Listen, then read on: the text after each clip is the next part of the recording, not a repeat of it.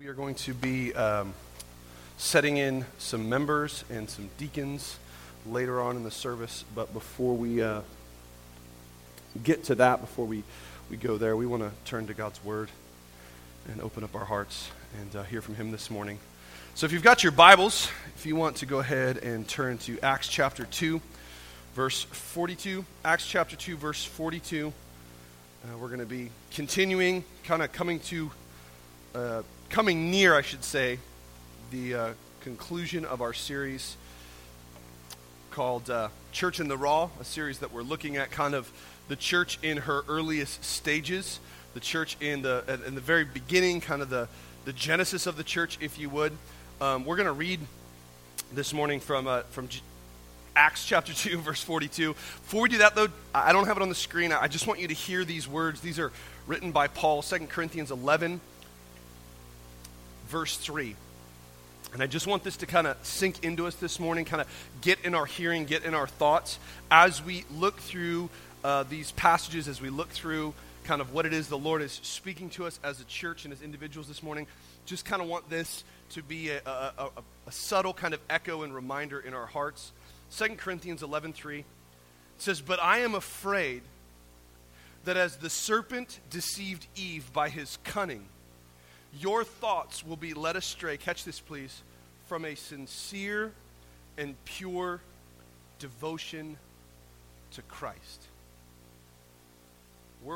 We are really digging into the church, and we're digging into what it means to be a church. And last week I made the bold statement of saying that not only are these attributes that we're looking at important for the church and necessary, but I pushed you a little bit on it, if you remember, and I literally said, and I stand behind what I said, that if we do not have these elements in play within our body, we cannot legitimately call ourselves as a church. That these are not light and easy and kind of things that we can kind of pick and choose from as we dig through this. We're looking at and we are diving into the essential elements of what it means for us to be a church. It does not take numbers or a building or a 501c3 license or a logo on the outside of a building or a website, come on somebody, to be a church. But what we're looking at here is required if we're going to claim and call ourselves a church.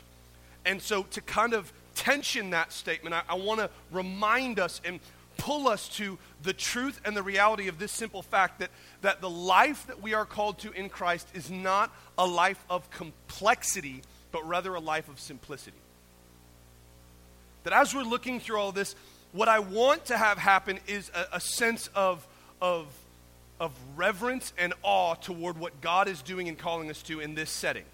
And as a body, we ought to take the body of Christ seriously. As much as I goof off and joke, I'm going to stand up here and say that. I mean, this is serious business, right? This has eternal ramifications. And yet,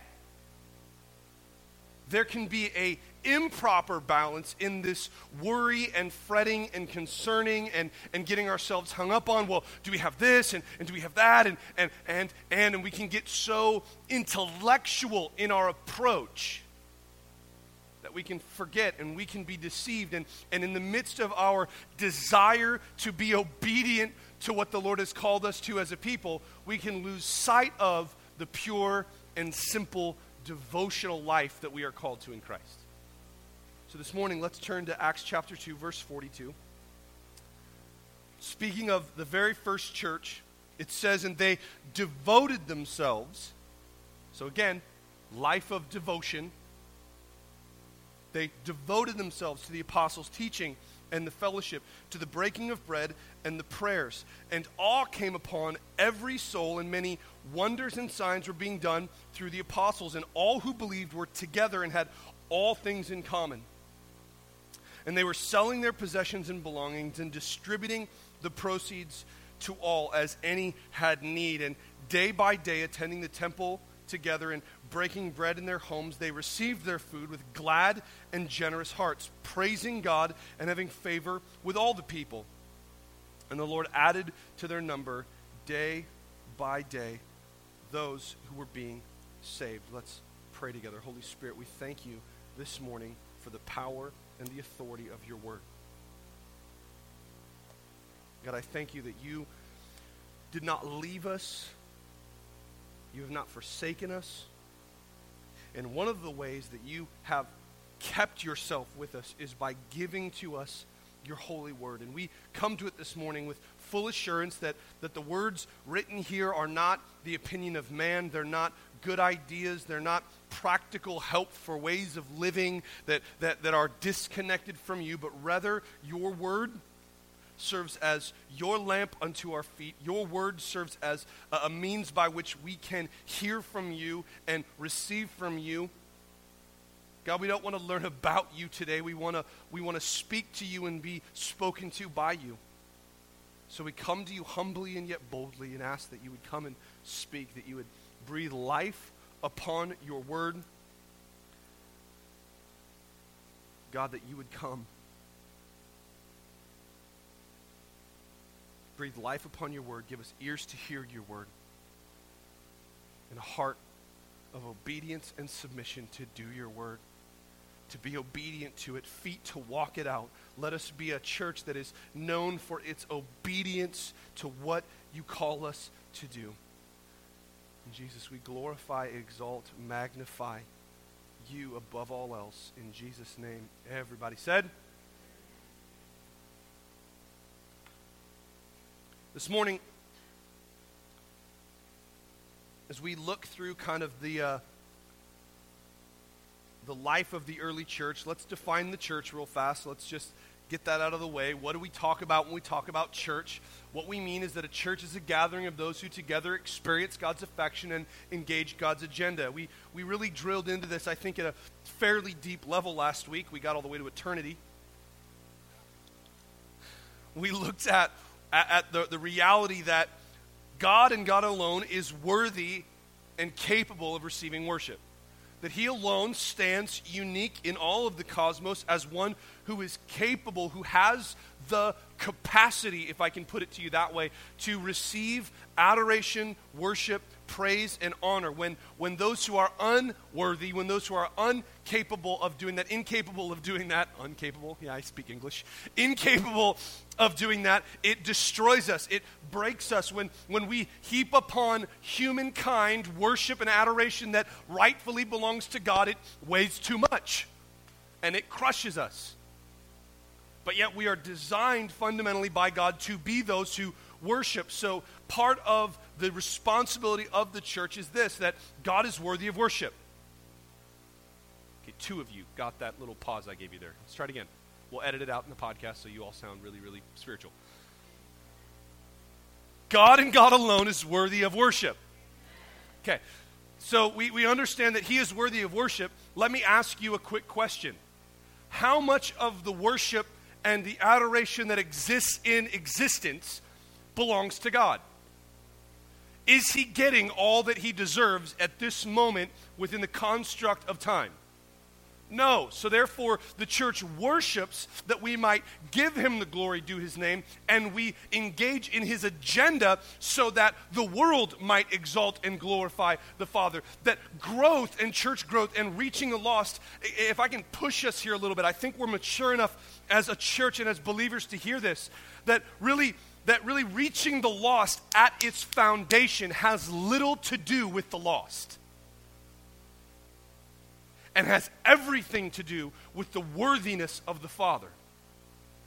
He is worthy of worship. Why is it that I witness to those who are far from Christ? Why is it that I long for those far away from Jesus to come close to him? Yes, it is for their benefit. I believe that the best life you can have is a life given over to Jesus. Now, that doesn't mean it's easy, it doesn't mean it's fun, and it doesn't mean that it's without its faults, and it's fumbling on our part, come on somebody, and that pain is just absent. If you responded to a gospel that said, come forward, pray a prayer, and Jesus will make all your dreams come true, you did not respond to the true biblical gospel. I love you, but you didn't.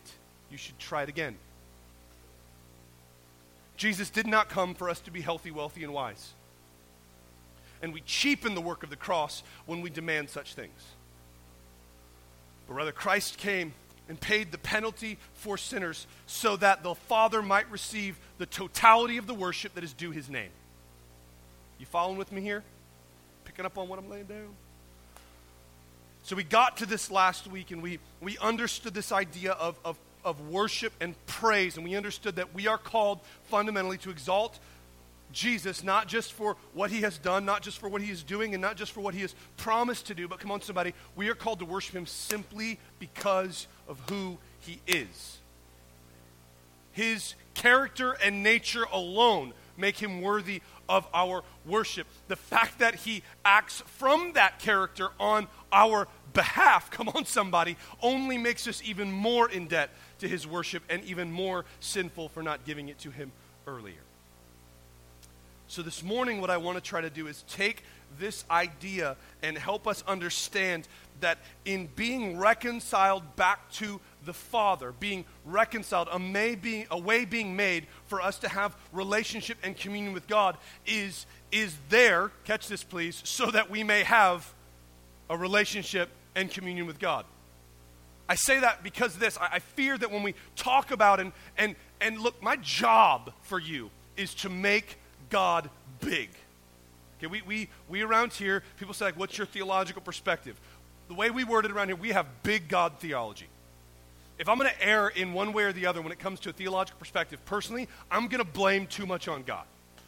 It's just the way I roll. I would rather stand before the Father at the end of time and have him go, dude, that was not me at all, and go, dude, my bad, than have to do the other way. Right? Like, yeah, you took credit for that and you shouldn't have. Oops. We have big God theology.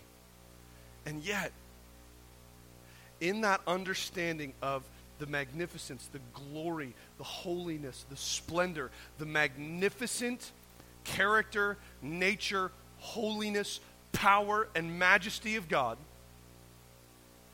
he takes his Spirit, he puts it within us, and the Bible tells us that Spirit, when given to us, causes us to cry out to him, Abba, Father.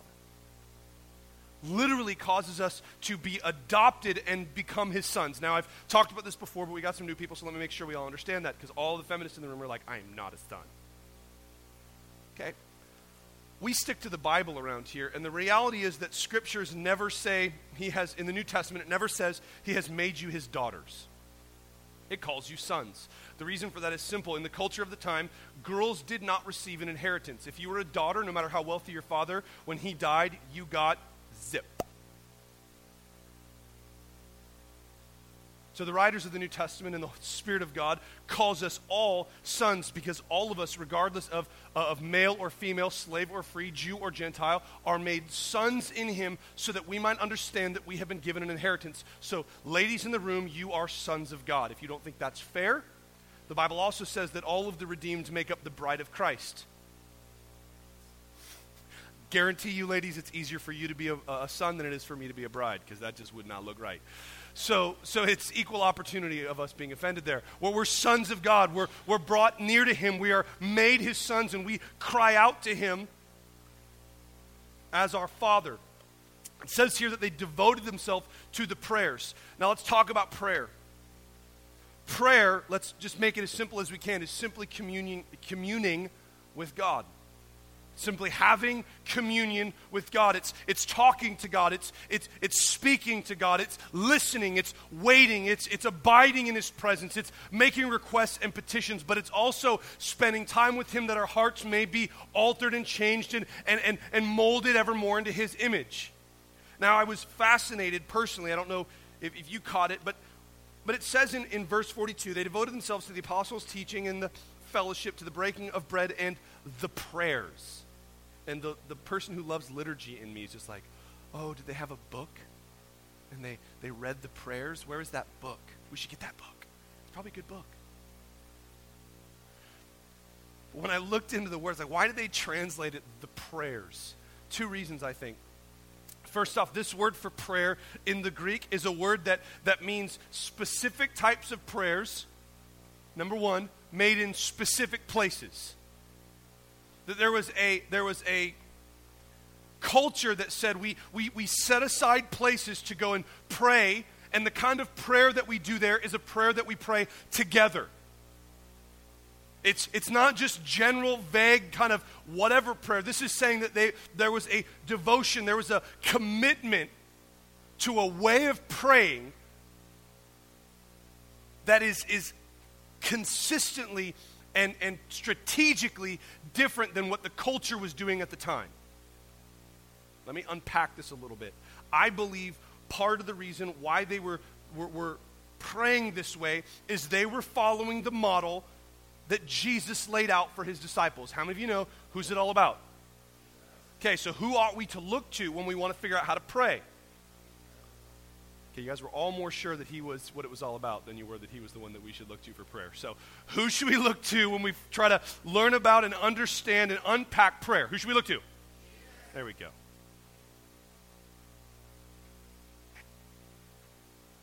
So what I want to try to do this morning is look back and take a look at how Jesus prayed. So Matthew chapter 6, verse 5. So a couple things before we even dive in here. We're going to take some time. We're going to chew through this morning. Before we even get there, I want to make a few points. We're just going to read this. I'm going to make some observations, and then we're going to move on. Before we even get to the observations of the passage, I want to point out that prayer was so important to Jesus that he took time in the limited time that he had on this planet to teach his disciples how to do it.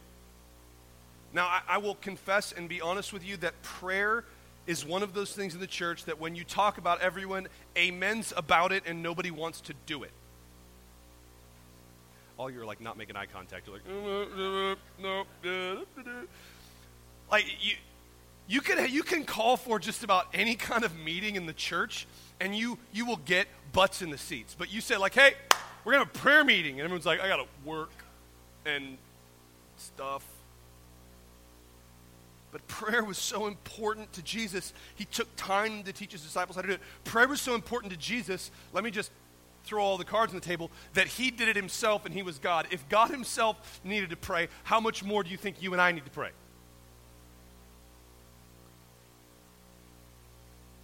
So prayer is important. And Jesus took the time not only to teach his disciples to pray, but to teach them how to pray, which tells me this, and please hear me, I love you, but there is an attitude in our culture that I want to touch on here for a second and hope that there's enough grace in the room that you can hear me. There is a wrong way to pray. I love you. But there is this, well, just pray. Some prayer is better than no prayer. That's not always true. I remember I worked at a church, and we had this saying, and I understood the heart of it, and I got it, but we had this saying, our way of doing it is better than our way of not doing it. And that's true until you've been doing it for like 3 years, and you're like, can't we figure out how to do this better? Like, we still suck at this. I don't think that's right. There is a wrong way to pray. If there was not a proper way to pray, Jesus would not have taken the time to teach his disciples how to pray. And also, in conjunction with that, the way the disciples saw Jesus praying was different than the way they saw other people praying. So they were interested in learning how to pray the way he does. So I want to take some time and slowly walk through this and look at what does it mean to pray. How did Jesus teach his disciples, which I hope we all are one of? How did he teach them to pray? So Matthew chapter 6, verse 5. It says, and when you pray, you must not be like the hypocrites, for they love to stand and pray in the synagogues and at the street corners, that they may be seen by others. Truly I say to you, they have received their reward. But when you pray, go into your room, shut the door, and pray to your Father who is in secret. And your Father who sees in secret will reward you. What Jesus is saying here is this. This is not, first off, this is not some empty spirituality. Something real is happening here. Amen? Prayer is not like, I heard one guy say, prayer is exercising your spiritual muscles. I hate exercise. I know that's shocking, looking at this great physique I have, but I hate to exercise. And you can slap whatever word in front of it you want. I still hate it, okay? Well, no, it's spiritual exercise. Okay, no. There was a time in my life, okay, I have to defend myself here for a second. There was a time in my life I loved to exercise. So that time in my life I was working, I lived in Guam. Anybody know where Guam is? That's what I figured. It's an island in the South Pacific. It's a little tiny island. It is America, but only sort of. And it's a territory, which means they have taxation without representation, but that's not a big deal. Lived in Guam, and while I was living in Guam, I got my first job. It was really rough. I worked on a tour boat, like Gilligan. And I worked on this boat, and on this boat, we drove jet skis, we snorkeled, we scuba dived, and we fished for yellowfin tuna for Korean tourists. It was a really rough job. In the early 90s, I got paid over $20 an hour to spend all day on a boat. It was rough. But part of the job in the morning and the evening was pulling these jet skis out of the water and putting them on the dock. Part of my job was reeling in these gigantically huge sea fish. Part of my job was pulling Korean tourists out of the water when they drowned and pulling them up. And the worst thing ever is to be 15 years old and weigh like, $110 wet with all your clothes on and try to lift a jet ski out of the water while all these huge local island boys stand around you and mock and belittle you. I hated it. So at this point I realized I should probably work on this. So at that point in my life I started going to the gym, working out, pulling jet skis up, and got quite in shape. At the same time I was into the theater because I was a nerd. And I was in theater, and I had a part in a play that I had to lift a girl up in front of about 5,000 people and carry her off stage. Again, the worst thing ever is to be like, okay. Which was the way I lifted her the first time. So I got very devoted, come on somebody, to working out. I'll never forget, quit the job on the boat, play ended. I walked into the gym, I looked around, I saw all the really heavy stuff and went, this has no point anymore. And I left, and I have stuck to that commitment. If we only call prayer spiritual exercise, and it has no point, you're gonna give up on it. Once the value for me of being in shape was gone, I quit working out. It's not just a spiritual exercise here. Jesus is saying something real is happening here. Don't be like hypocrites who act one way, but in reality you're another. Don't be like them who just stand up and publicly pray. Now I want to tension this. There is a proper way to pray publicly. I've actually heard people teach like it is not biblical to pray in public. Read your Bible. The Bible consistently talks about prayer. The church, come on somebody, was birthed in a prayer meeting. We shouldn't be shocked that prayer makes it into this list in these 5 verses. The Bible literally says earlier, in the earlier portion of chapter 2 in Acts, that they were in an upper room praying.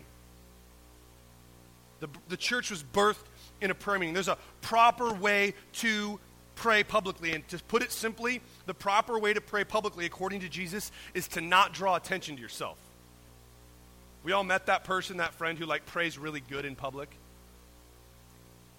Oh Lord, that thou might be here and not there. They rhyme really well. You get goosebumps on the back of your neck. But it's all about them. Or you have that friend, being a youth pastor, I got to hear a lot of people pray out loud for the first time. You know how you can tell when somebody prays out loud for the first time? Lord Jesus, Father God. We pray, Lord Jesus, Father God, that you would, Lord Jesus, Father God, be with us, Lord Jesus, Father God. I have no idea what to say, Lord Jesus, Father God, so I'm just going to keep saying, Lord Jesus, Father God, 84 times in a row in hopes that no one will notice. Amen. There's a proper way to pray in public. There's an improper way of praying in public. It's not about being a hypocrite. It's about understanding proper time and place. Amen?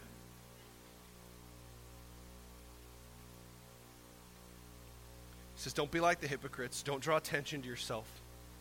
But understand that you are talking to your Father. Now listen to me, I think it's important for us to pray as a church. I think it's valuable for us to devote ourselves together in these kind of contexts to prayer. We're really excited that we've been able to build a team, and we're starting to build the team to have people here to pray for you at the end of the service each week. And I would encourage you to continue to take advantage of that. If you're struggling with things, if you're facing issues and problems and circumstances that you want God to intervene on, there's a power that happens when we pray together. Amen?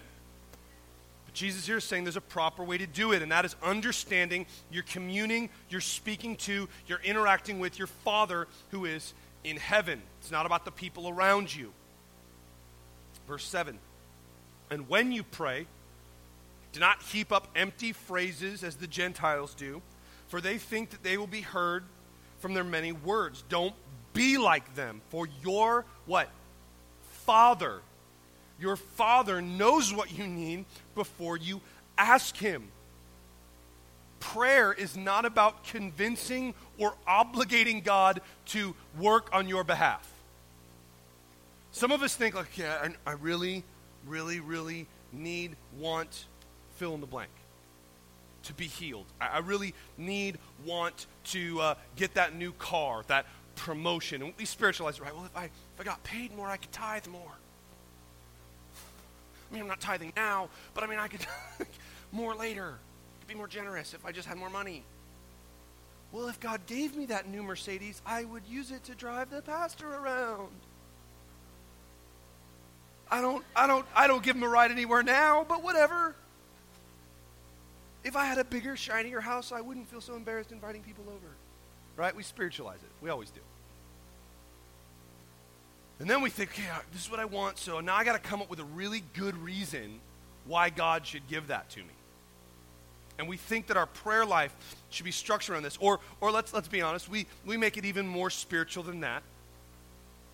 We think that somehow our prayer and how we pray will either like God's like up there listening like the IRS, right? And He's making sure we tick all the right boxes, and if we do, then He gives us our refund. But if not, He's like, oh, sorry, you forgot to check the little box. Jesus says, look, it's not about obligating God to respond to you. It's not about praying, well, if I pray an hour every day, then God will. Well, if I say it this way, God has to respond to that. I heard one guy literally say, he got up in front of a bunch of young people. I have a bunch of my kids there at this retreat, and he got up, he's talking about prayer, and he said, if you pray the Bible, God has to respond because it's His word. It's like a menu at a restaurant. You find what you want, and you tell Him. And I'm like, I don't think we met the same Jesus, bro. Because your Jesus is a waiter. Mine has a tattoo on his leg and a sword coming out of his mouth. Okay? Like, I don't think we're praying to the same dude. Okay? It's not about obligating Him. Listen to me. Your prayers will be effective not because, please hear me, not because of the quantity of your words, but because of the quality of your heart. Your heart has been transformed if you have been redeemed into a son of God. God is your Father, and Jesus says He loves to respond to you.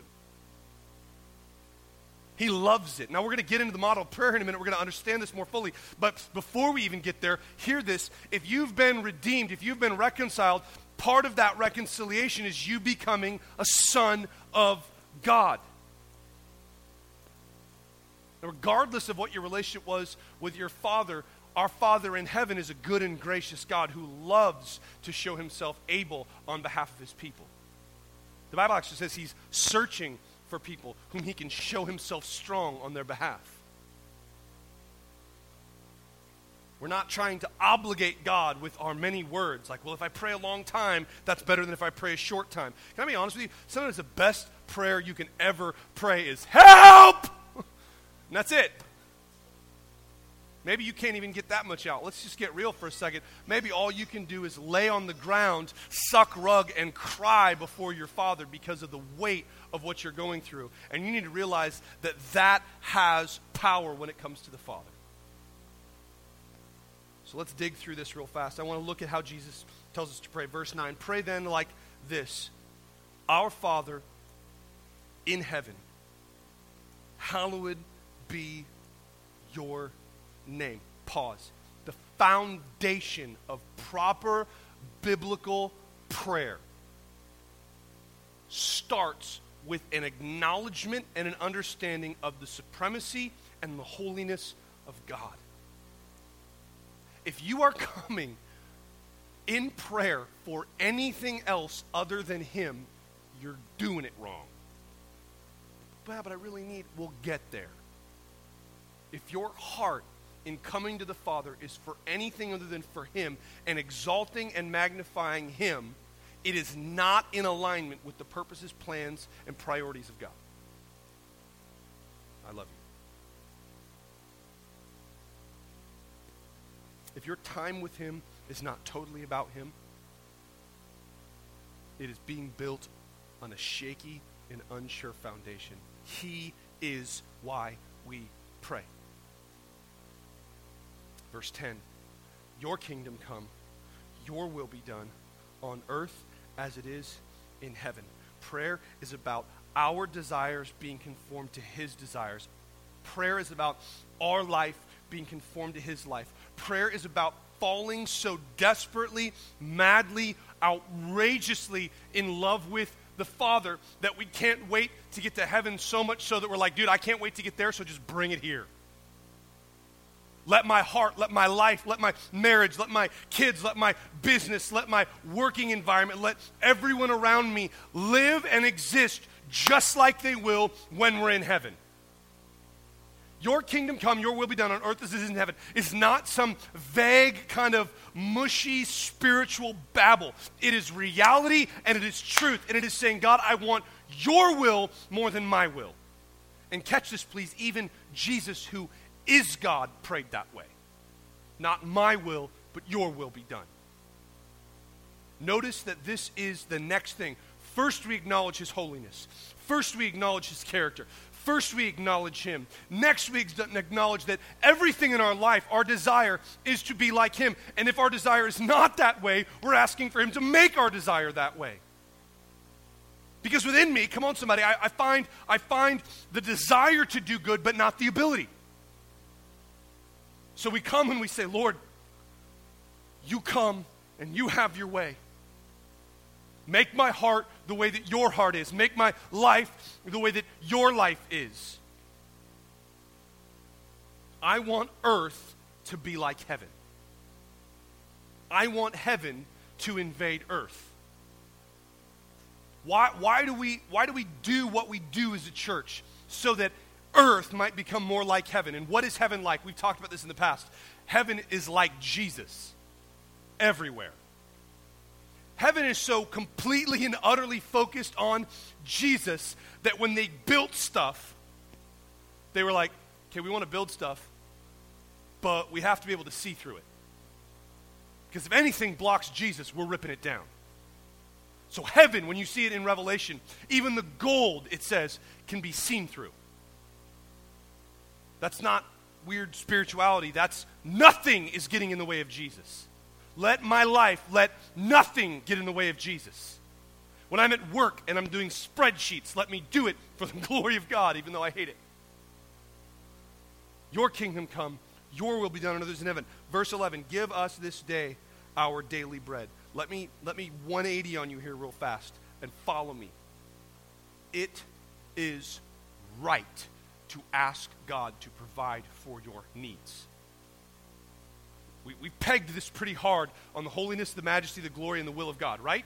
And when your heart is there, when that's your heart, when your heart is, I want to exalt the Father, when your heart is, I want his will to be done, when your heart is, I want his kingdom to come, in that mindset, in that place, it is good and right to say, God, provide for my needs.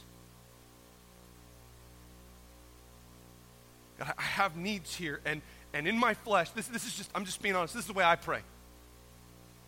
Crack open my prayer door for you here for a second. This is how this comes out in my life. Lord, all I want is you. But it's really hard to hear your voice when my stomach is growling. But it's really hard to hear you when I know. It's really hard to be devoted to you when I know. It's really hard to be focused on you when I know that I can't pay my rent and it's due yesterday. So God, provide for your name's sake, so that I might stand before the scoffers and say, I have seen the goodness of the Lord in the land of the living.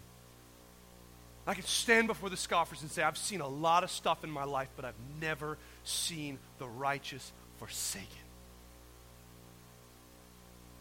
It is right and good to ask the Father as our Father, not an entitlement, but because of our title as sons to stand before him and say, God, provide. To open that up. Some of us need to hear that even more because you think it's God's job to be God and it's your job to get all this stuff done. And we're going to talk about that in a second, but it's not your job. You can't do it. Look, what you can do. But there's nothing wrong when you stand before the Father and say, I can't. So, I give it to you. Verse 12. Forgive us our debt as we have forgiven our debtors. And lead us not into temptation, but deliver us from evil.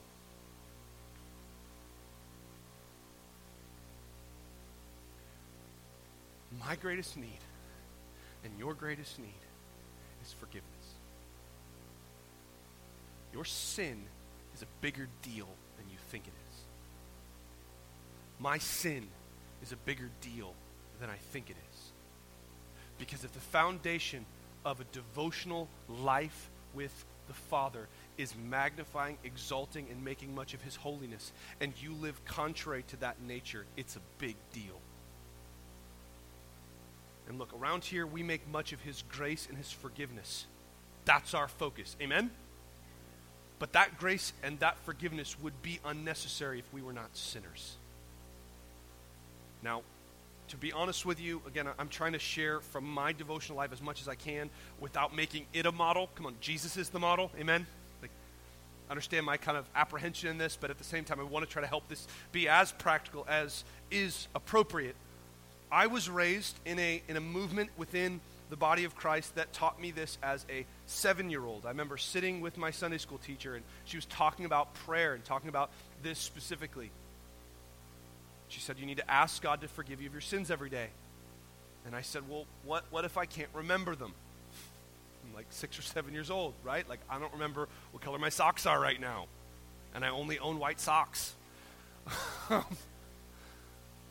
She looked at me, and she said, if you aren't willing and able to remember your sins, why should God ever forgive you of them? And I lived under that burden for about the next 10 years, where I would literally sit up at night. So I went through, just to be clear, I went through a horrible, sinful running from God. I was not righteous from the age of 7. Once I was back and reconciled to the Father, I still carried that wonderful little nugget of spiritual truth. Sit up at night. And I would cry out to God and say, Lord, please remind me of all the horrible, wretched things I did today so that I might beg of you to forgive me, so that I might not be out of communion with you.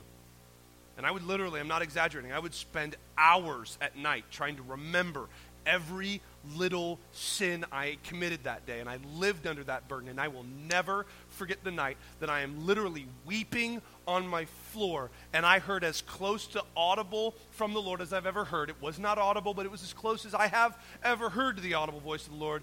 When I was crying, I literally said, God, I just want you to forgive me. And here's what he said, I already have. Let me ask you a simple question. When did Jesus die? How many sins had you committed at that point? He paid for your sin before you committed your sin. This idea of forgiveness is not the idea of me coming to him day in and day out and begging for his forgiveness. This word forgiveness is not about pardon. It's about separation. Separate my sin from me. I don't want to live that way anymore. I don't want to just be pardoned. I don't want to just be forgiven. I want to be different. I don't want to do that again. And I'm going to. So when I stand and I kneel and I weep before the Father, my prayer is not pardon me of my sin. It's rip every last bit of sinfulness out of my heart, regardless of the pain that it causes me. Because I love my sin or I wouldn't do it. Take the stone out of my chest and replace it with a heart that beats and pounds and runs after you, Jesus. Deliver me from evil. Remove it from me. Let me run to you. I'm going to land right here. I don't have time to go here. I was planning on it. Don't have time. Luke, just write this down if you want to. Luke chapter 10, verse 38 through 42. I want us to look at that this week. That's your homework. I promised you practical application. That's your practical step this week, along with what I'm about to dive into. Luke 10, 38 through 42. I promise you we'll look at this next year as we look at our series through the Gospel of Luke. So we'll get there. But this is the story of Mary and Martha. If you've hung around the church very long, you know this story. Even if you haven't, it's kind of become a cultural saying. Are you a Martha? Are you a Mary? Martha invites Jesus to come into her house, and she gets all crazy busy trying to prepare for him and make a meal for him and clean her house for him and present everything to him and do all the right things for him. She's bustling around doing good stuff. But Mary, her sister, sits, the Bible says, at the feet of Jesus like a disciple and just listens to him talk. Martha gets like pissed and goes to Jesus like, Jesus, you need to tell her to help me. Just like a sibling, right? I love it when one of my kids comes running into the room like, Dad, she's not helping. Make her help. Just do it. My response to my kids, again, just being honest, do you really want me to get involved in this? And usually they rethink their approach at that time. Jesus kind of responds like that. He says, look, Mary is chosen the good thing, the only thing that's necessary. And I'm not going to take that from her.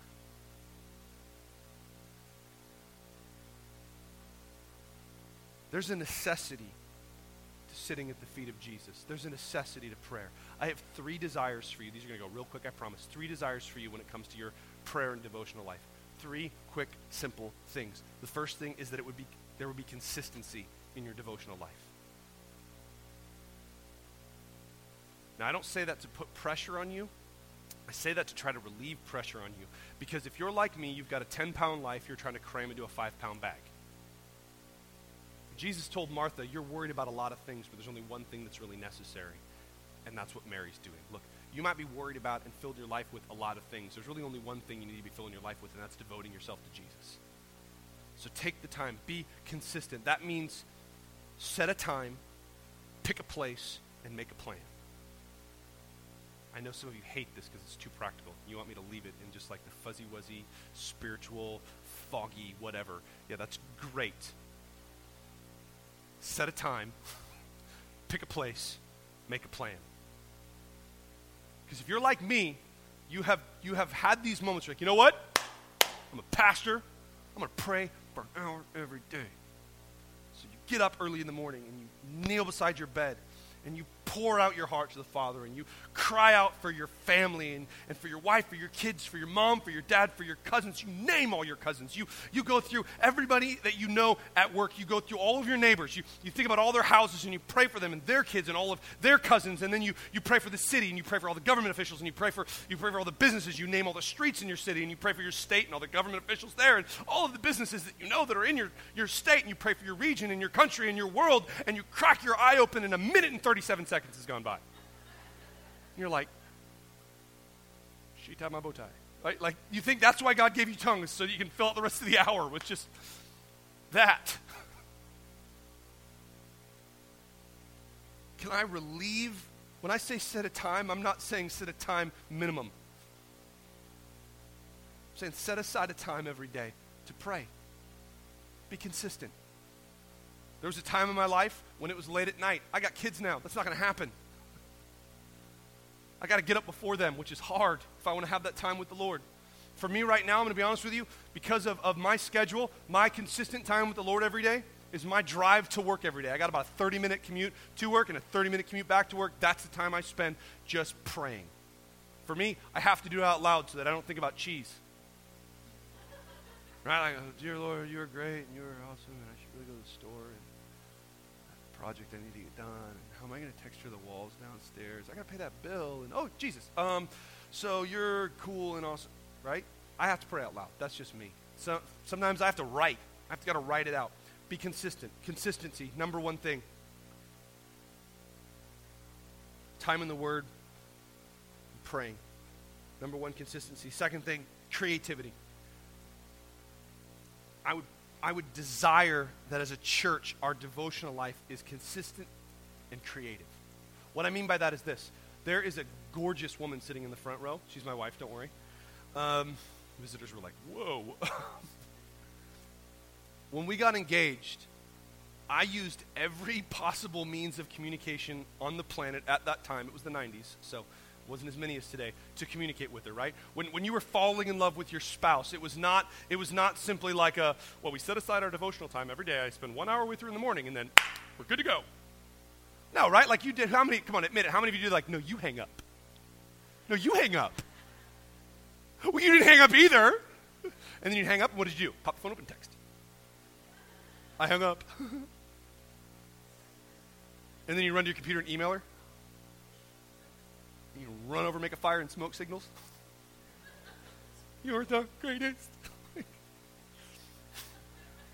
Come on. There's got to be some creativity to the way we devote ourselves to the Lord. Amen? It's not just about I have my consistent time, and that's what I do, and check off the box. It's about being creative and falling in love with the presence and the person of Jesus. It's allowing him to be the lover of our souls and the point and the focalness of our entire affections. Amen? Use music. Use whatever. I think part of, and I wanted to touch on this earlier, I forgot to, so we'll just do it now. I should have admitted that. We talked last week about the importance of exalting and magnifying the person, nature, and character of the Father and of Jesus in our worship. Amen? Can I also say it's important for us to pray together in song? And that's part of what worship is as well. Part of the musical portion of our service is us praying together to the Father. Amen? So it's creativity. The third thing is this, it's community. I would want us to have consistency, creativity, and community. This is not something you do solely in isolation. You should be praying with other people. You should be around people. Here's what I mean by that. You should be around people that are willing to shut off the football game and pray for you when you need it.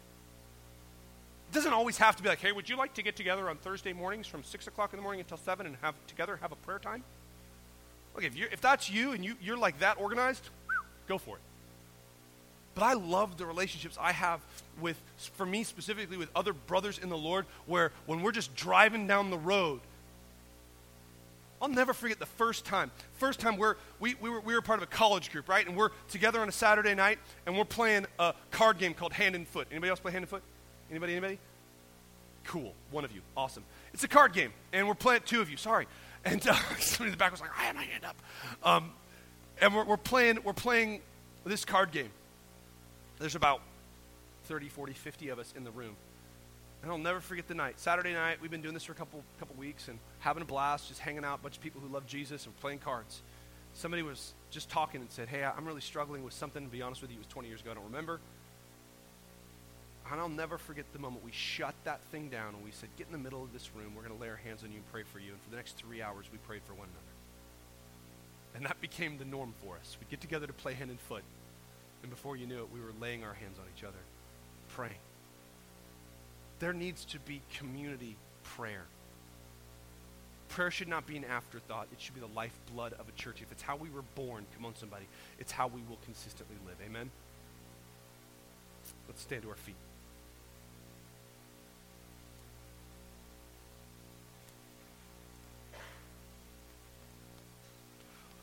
Holy Spirit, I thank you this morning for the power and the authority of your word.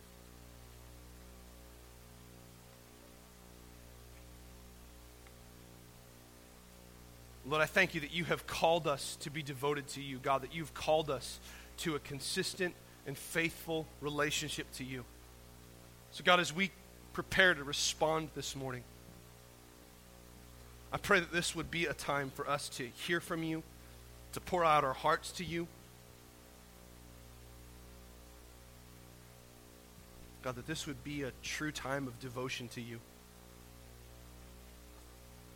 Lord, draw us into your presence. Help us fall more and more in love with who you are. God, I just pray for those that are here that struggle with the Martha thing, that struggle with the busyness thing, that struggle with the cramped and crowded life, that feel they're being more effective for you when they're ignoring you in their service toward you.